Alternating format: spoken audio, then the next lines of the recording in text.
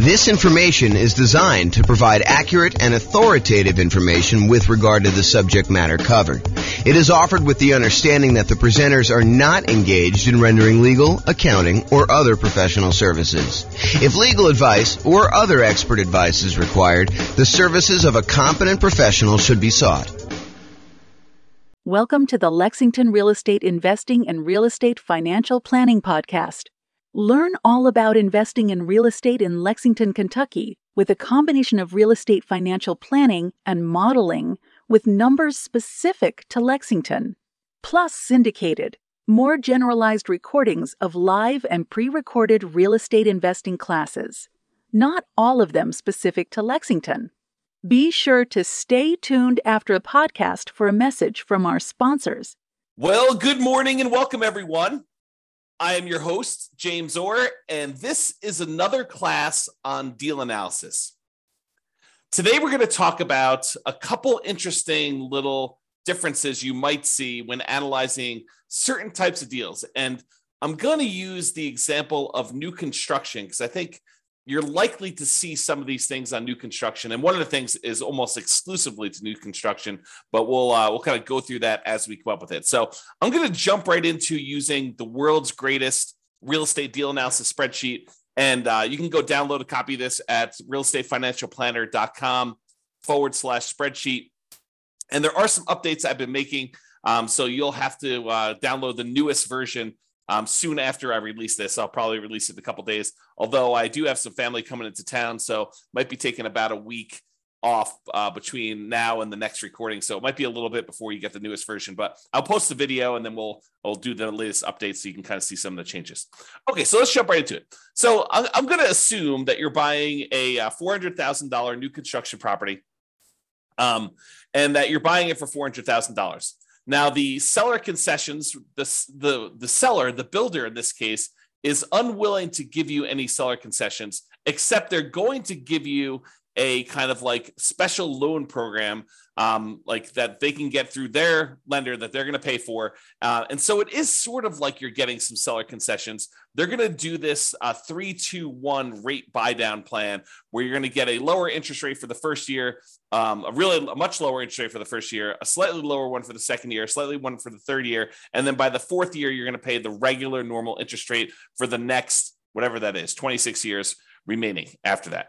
Okay, so that's what they're doing. Now, they did say they would offer you, if you wanted to, a certain amount of money in order to buy down your interest rate permanently. And we covered that in the last class where we talked about the seller being willing to give you, a 3% buy down, and you could use that to buy down the interest rate permanently. So I don't know if I want to mix those two together, but the idea is that you could do one of those where you buy down the interest rate permanently, or you could do this 3-2-1 buy down and get significantly better cash flow the first year, a little bit worse cash flow the second year, a little bit worse cash flow the third year. And then by the fourth year, you're at what the regular interest rate is for the loan for the term of it. So maybe I will do a direct comparison class. I'm not sure if I'm going to cover that in this class or not. So we'll go there. So basically, let's assume also that you're going to be doing this as a nomad. We're going to start with 20% down just so we can see it. And then we'll switch over to what it looks like when you put 5% down.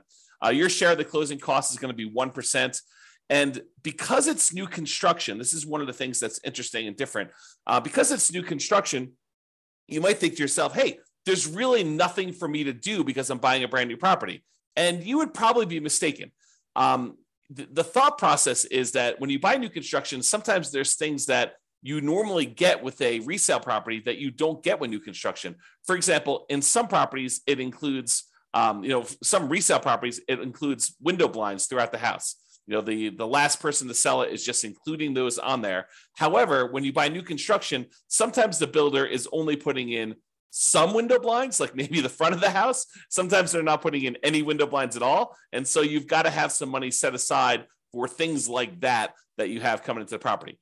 In addition to that, a lot of times when we buy new construction, not everything is done. So for example, here where I live, it's very, very common for a builder to actually provide the front yard landscaping, but not to include the backyard landscaping. So you need to either have the builder, pay the builder extra in order to include the backyard landscaping, or do that yourself afterward. So we could do one of two things here. Either we can kind of like raise the price that we're paying to the builder. And so instead of doing a purchase price for 400, maybe when we include, the upgraded appliance package, go from like the standard stuff to the stainless steel and including the refrigerator, to including an air conditioning unit, because that's optional with a lot of builders around here, to including backyard landscaping, to sometimes including backyard fencing, to including, sometimes they do include garage door openers, sometimes they do not. So when you add in all of these extra things, sometimes it's as much as $30,000 more. So instead of purchasing the property for 400, now maybe we're purchasing the property for 430. And still, we've got some things that we cannot roll into the builder. Like some builders will not allow you to roll in the blinds on a property. And so you'll have to pay for those out of pocket. And so you should budget something, whatever you think it'll cost you to do those things, as additional rent-ready costs. Okay. So we've raised the price in order to include those extra things. Now, a really important note here. That note is some of the things that we often want to roll into the cost of buying a new construction property, an appraiser is going to give us little or no value for. So there is a chance, especially as you add more and more things to the price of the property, that the property will not appraise. And if the property does not appraise, that means that you will need to be bringing more than just your regular down payment to purchase the property. So for example, you'll notice the amount for down payment is $86,000 here. It's 20% of that. However, what can happen is when we do the ARV, let's say the ARV only comes in at 410. That means that we need to then bring more to the table. I'm sorry, we're purchasing it for 430 and we're doing 410. So yeah, so the 20% should be based on the purchase price, not the ARV. So yeah, so basically we're going to do that, and then we'll need to bring additional money to the table in order to cover that additional shortage. So just be aware. Like for example, I bought a property, a new construction property, where I had the builder finish the basement. It was actually much cheaper for me to have the builder finish the basement, and better because I could finance it at 3.5% or something like that in order to have the builder do that. However, when we went to have the property appraised, the appraiser did not see the extra value in what the appraised amount was on the property. And so that they were unwilling to give us the additional cost of finishing the basement in the appraised value. And we ended up needing to come to the table with additional money in order to cover the difference between what the property appraised for and what the cost of the property was, in addition to our down payment. Okay. So just be aware that that is the case. I'm going to make a note here to update something in the spreadsheet, so it'll be fixed by the time you get it. Okay, cool. So rent ready cost, you can see that there. And then we calculate the cumulative negative cash flow in this particular case. I'm going to adjust the monthly rent up to about what it would be. We're going to call this one $2,800 a month. So we have a little bit of negative cash flow with the property here because that's just what the numbers are. So it's $162 a month negative cash flow based on what we're seeing here. Oh, and because we're putting 20% down, the rate's really closer to 7%. So it's really $191 a month of negative cash flow here based on what we're seeing now before we do any adjustments. Okay. So we see the rent ready costs. We see the cumulative negative cash flow there. If you want to cover like what we talked about there, go watch the previous class. I walk you through a bunch of what's going on with the cumulative negative cash flow. The short version of this is when you buy a property, you should have enough money for the down payment, plus enough money for the closing costs, plus enough money for any rent ready costs that you need, plus enough money for your reserves. And in addition to all of that, if you have negative cash flow on a property, it is prudent, it is more conservative for you to say, look, my negative cash flow for the life of this property, with rents going up a little bit each year, my expenses going up a little bit each year, my payment on my property is probably going to be fixed. I'm likely to have negative cash flow for a number of years before rents creep up enough where I no longer have negative cash flow. The world's greatest real estate deal analysis spreadsheet actually will do that calculation for you. If you go into the overrides, you can see where it does that. It is right here with the cumulative negative cash flow. So it calculates how much negative cash flow you have each year, and then it adds up what the total amount of cumulative negative cash flow you have on the property for that time period. And then it shows you here on this homepage, as you will also need this in order to make your investment in the property.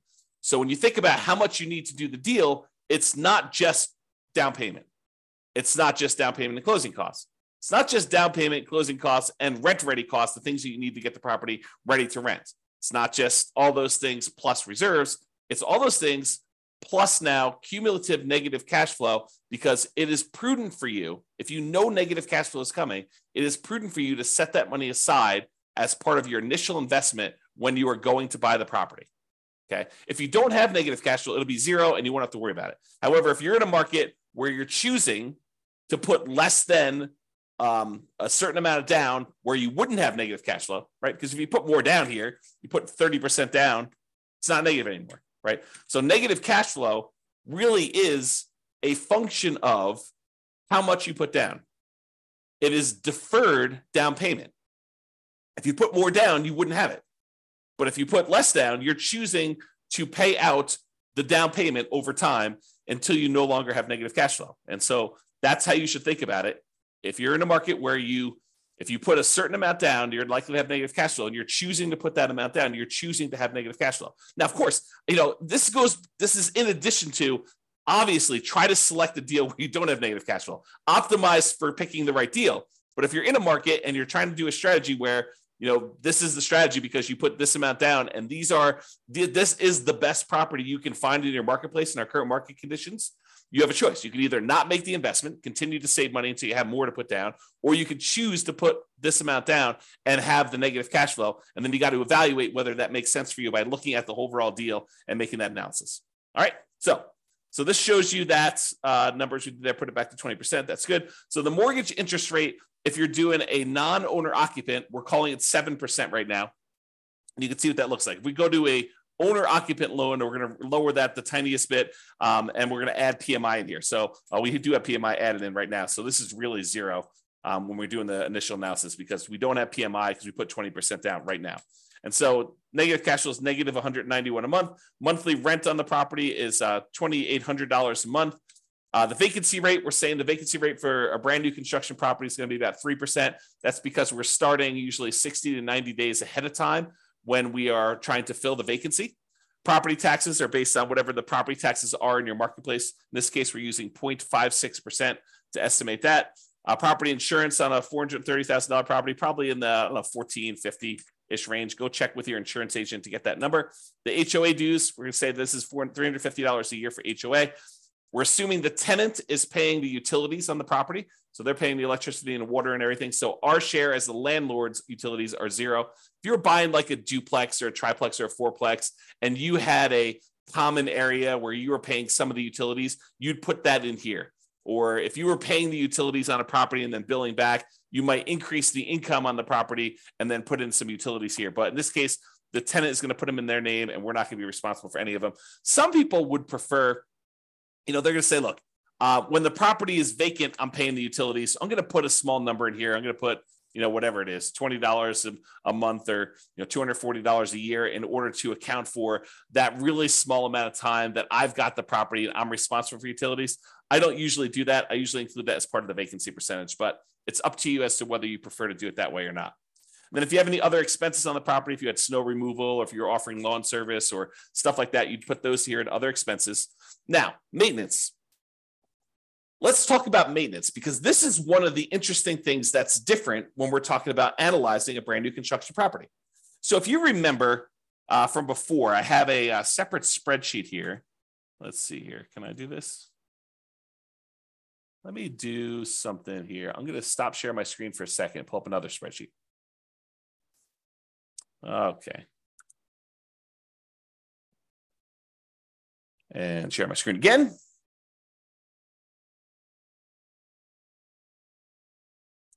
Okay, so if you remember in a previous class, I went over this CapEx and maintenance estimator for rental property calculator. And this is the advanced version. There's a really simple version where you just kind of put in all the numbers for the costs for all the different things you've got in here, and then how frequently you need to replace those things. So you can go ahead and adjust whatever you want to do. If roofs are not $12,000 where you are, if they're $14,000 on a property you have there, and then the frequency of replacement is these last 24 years in your marketplace, you can adjust all these numbers and you can see kind of like what they end up being, and that's even in the basic calculator.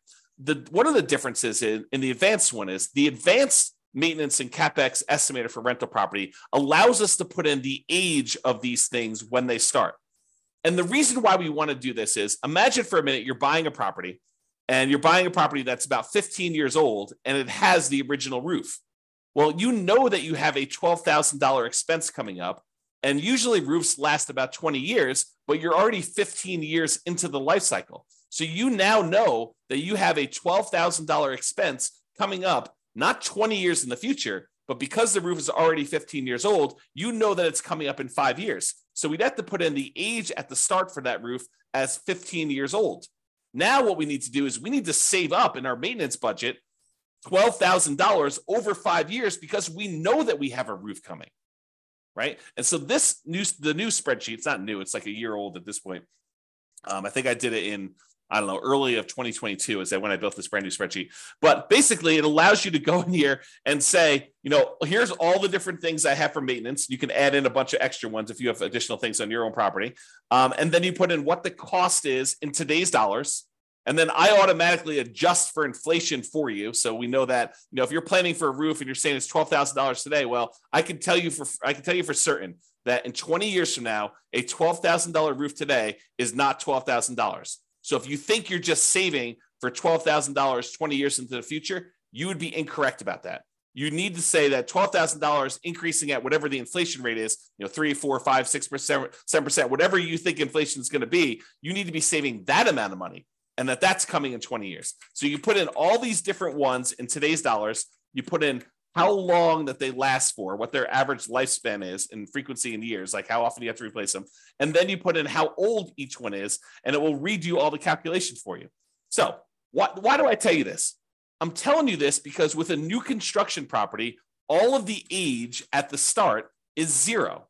So something magical happens where normally we would have things coming due within a year or 2 or 3 or 4 or 5, and things could happen all over the place. When you buy a new construction property, you have this magical period where you're very unlikely to have any major CapEx or significant maintenance type expenses on a property in the first, let's call it 5 years or so, whatever the time period is for kind of doing these frequency of replacements. So you have this sort of soft period where you really don't have anything coming up there.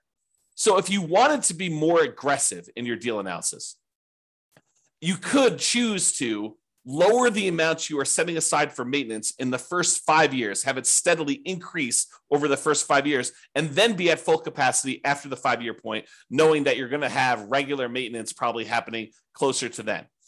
The reason you could think about this is if you bought 100 new construction properties all at the same time, and you had all the numbers for the 100 of them, you are less likely to have maintenance in that first year because almost all of them are new. Are you going to have some maintenance? Is something going to break? Sure. Is it usually going to be covered by the home warranty given by the builder? Yeah, in most cases, it probably will. Are there some things that will not be covered?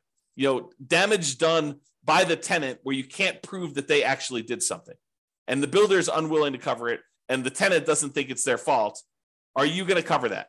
Yes, no doubt you are going to be responsible for that. Okay. So in those cases, you could think to yourself, I'm going to have these really small maintenance numbers for year 1, maybe a little bit more in year 2 as certain things are more likely to break then. And you're getting further away from maybe the builder warranty doesn't cover things into that year 2. And then you kind of see this build up over time. So if you think about it, if you had 100 properties, the chance of you having maintenance in all 100 of them is very close to 0 in year 1. It's probably a little bit higher in year 2, a little bit higher in year 3. By the time you're getting to year 5 or so, it's probably at its full on capacity where you probably have a regular ongoing maintenance, just like you would with any resale property.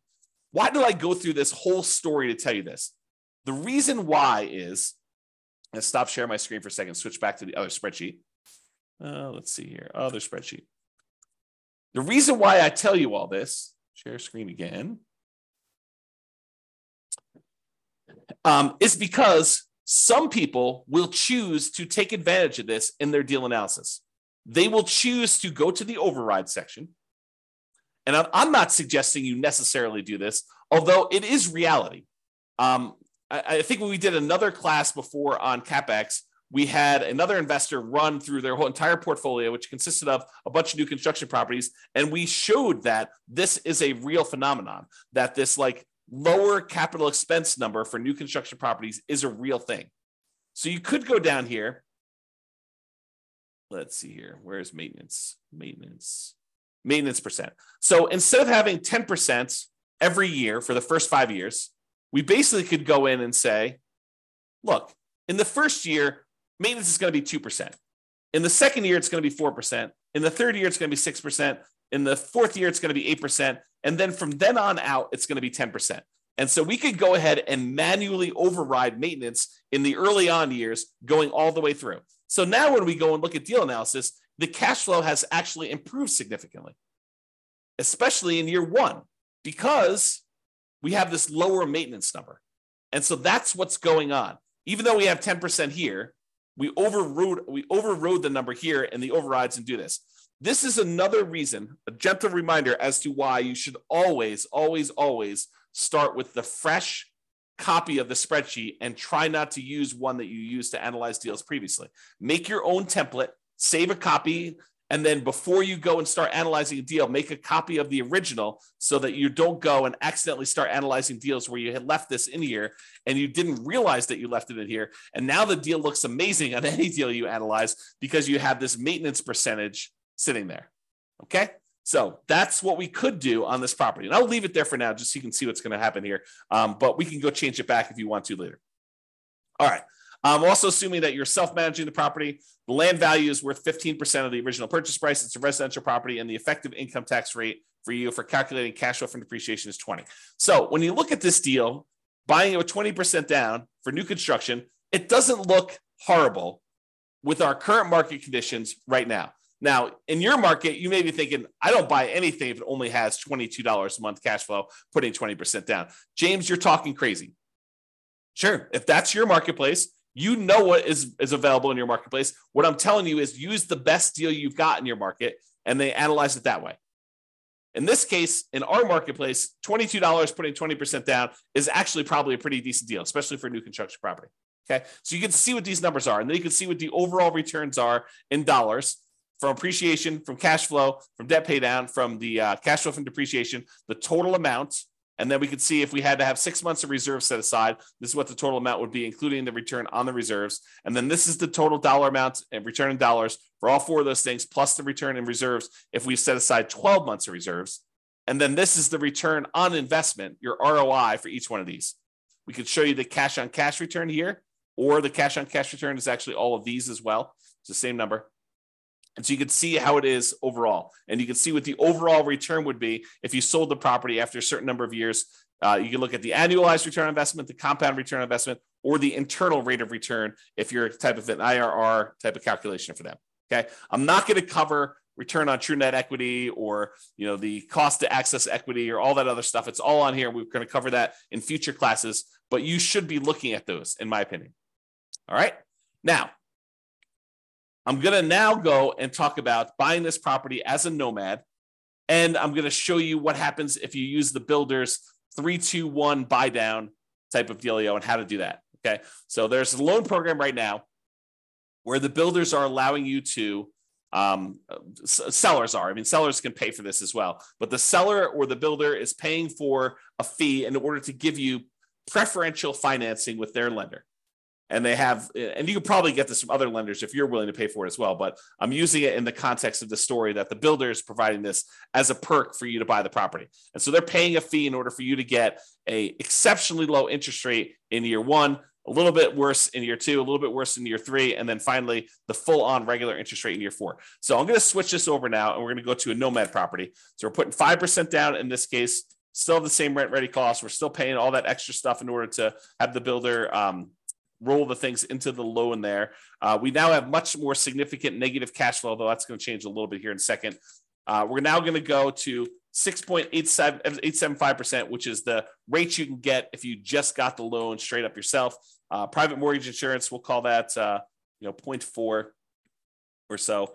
PMI drops off at 80% loan to value. And so now you have significant negative cash flow on this property, even with that maintenance in effect, where we have that lower maintenance because we did the 2, 4, 6, 8, 10 maintenance plan over the first 5 years. Even with all that in place, we have this pretty significant negative cash flow on the property. Now, if we came in here, and I think in the last class, we increased the closing cost to 4%. We brought down the rate to 5.625. And now cash flow is a little bit more reasonable at negative 177 a month. When you add that to the cash flow from depreciation, the tax benefits you get by owning the property, actually the true cash flow, including the cash flow and the tax benefits, is $45 a month positive. So when you do that, if we were going to go buy down this rate, you could do that. The negative cash flow is significantly lower when we do that. And so it doesn't look as bad. So try to remember this as like, 177, negative 177 is what the cash flow is, because we're going to do a different version of this. So instead of doing that, where we bought down the rate using 3 points in order to get the rate now what we're going to say is this. We're going to have the builder provide as a perk this special buy down loan. And the special buy down loan is going to be 3.875, but only in the first year. Only in the first year. After this, we need to go change the interest rate. Let's see here. Mortgage interest rate. So it's 3.875 in the first year. It's 4.875 in the second year. It is 5.875 in the third year. And in the fourth year, it goes up to the full 6.875, and it stays that way for the remainder. Okay. So now we could see that this was a 3-2-1 buy down. So 3 points, 2 points, 1 point, and then basically it goes to the full rate. And you can see what that is. And we did that by going into the overrides tab and overriding the loan. Now, when we go back here, it changes everything. But realize it's a little bit deceptive, because even though now it's showing that we have this $254 in positive cash flow, realize that is only a year one thing. And by year two, our cash flow is not $254 a month positive. It's actually cash flow in year two. It's $26 positive, because the interest rate went up in year two. And so now our cash flow went from being pretty significantly positive, $254 a month. Now it's only $26 a month positive in year two, because the interest rates went up in year two. And by year three, the monthly cash flow is negative $216. In year four, it's negative $472. And then it gets a little bit better until we get to be positive here around year 10. Okay. Because it went back up to the normal interest rate. So the cumulative negative cash flow that we have is about this $19,136. Okay, so you can see that the cumulative negative cash flow is $19,136. Whereas if we had done the alternative plan, if we had paid down the rate here and we had just gotten 5.625, it would have been $21,256. Okay, so it's a little bit less by doing it the 3-2-1 method. And in that first year, you have less negative cash flow. There's a chance, you can't rely on this, but there's a chance that interest rates will come down in the next year or two or three, and you'll be able to pay some money. You'll have to pay for the refinance, but you'll be able to pay some money and actually get out of that loan. Now, should you rely on that? I don't think so, because while interest rates are higher than they were in the last couple of years, what we saw a few years ago was exceptional. It was not the norm. And to think that we are going to return to the exceptional is not a guaranteed thing. It's possible. It's possible we could see interest rates drop from where we are here. But who knows? 7% interest rates are about the middle of where we normally have been historically. If we look at if we add up all the times that interest rates were at about, below 7% and all the times that they were above 7%, look at on a time measurement, how frequently this happens. I think the 7% rate is about halfway. Half the time it was more expensive than this, half the time it was less. Okay. Not what's the extreme we've seen, which is probably close to 20%, 18, up in there. And the low we've seen, probably really twos-ish, mid to, I think I have 2.25 on one of my mortgages. So you have this wide range of stuff. And I'm not showing you what the middle of the range is, take the high and take the low and divide by 2. I'm saying if you look at time and how long we've been at certain interest rates, we've been higher about half the time, and we've been lower about half the time. So 7% is not an extreme high. And I'm just trying to give you some perspective as to whether it's likely you're likely to see interest rates go back down. Definitely possible. Definitely possible. But it's also possible interest rates will go up from here and you will not want to refi.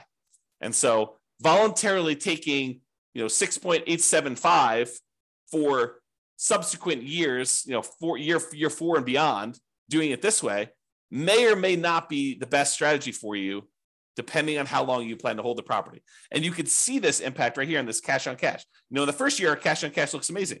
In the second year, it looks less than amazing, right? Because you're back down to the higher interest rate. And then it's negative, and then it's negative, but then it starts to recover as the cash flow tends to improve on the property. So this shows you just the first 5 years as a quick visual. All right. So I think I covered what I wanted to cover. I wanted to talk about the idea that in a lot of cases, you're going to be adding to the price because you're going to need to add things to the purchase price. I wanted to talk about the idea of this 3-2-1 buy down and how that sort of compares in some ways to some of the other things we've looked at. And I wanted to talk about how the maintenance thing could work on properties if you want to be less conservative. If you want to be more conservative, let's go back and just change those overrides back. And let's just see what it looks like. Let's see, where was my maintenance override? Here we go. So I'm just going to delete these. So now we're at 10% for the whole thing. Yeah, so now cash flow in year one is only $37. But you only put 5% down. And the cumulative negative cash flow is now at $22,000 overall, where I think before we were at 19, if I remember correctly. So it did change some stuff, but your overall return on investment, this is the version where you lie at the cocktail parties, right? This is the one where we're not taking into account reserves. The return on investment quadrant, ignoring reserves, is 45%.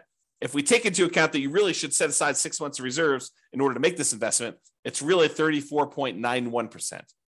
So is 34.91% a good deal? Return on your initial investment in the first year? I don't know. Seems pretty good to me. 30.90% still seems pretty good, right? That's if you put 12 months of reserves. Now realize these numbers do change because the interest rate's changing. So it's a little bit more complicated when you do these 3-2-1 buy downs because you can't just look at the first deal, right? You got to go look at like what's happening here. So if we start looking at return on equity, it's after the first year, it doesn't really matter what you put into the deal. Really, we're more concerned about what's the return we're earning on equity. You can see that those are decreasing over time pretty rapidly, okay? Which is expected. We normally see that when we look at the return on equity calculations like over here, okay? It's just a little bit more abrupt, and the cash flow goes much more negative because the interest rates are changing. They're different than what they were in the first year. It's not a smooth curve. All right, so that's all I got. Unless we have any questions, I'm going to end the webinar here. Hope you guys have enjoyed the deal analysis now where we've gone over how to analyze buying a new construction property. I am off for about the next week. I think I resume back up next Wednesday or Thursday. I can't remember which. So if I go dark on everybody, that's what's going on. Have a great day and weekend, everybody. This has been James Orr. Bye-bye for now. With home prices up, mortgage interest rates up, and rents up, but not quite enough to counteract the higher prices and interest rates, cash flow on rental properties in Lexington is harder than ever. Book a call with the Real Estate Financial Planner to apply our proprietary 88 strategies to improve cash flow on your rentals. See the show notes for a link to schedule your call and improve your cash flow today. If you're a real estate agent, lender, or professional in Lexington that wants to help our real estate investor listeners, consider reaching out to learn about collaboration opportunities with this podcast.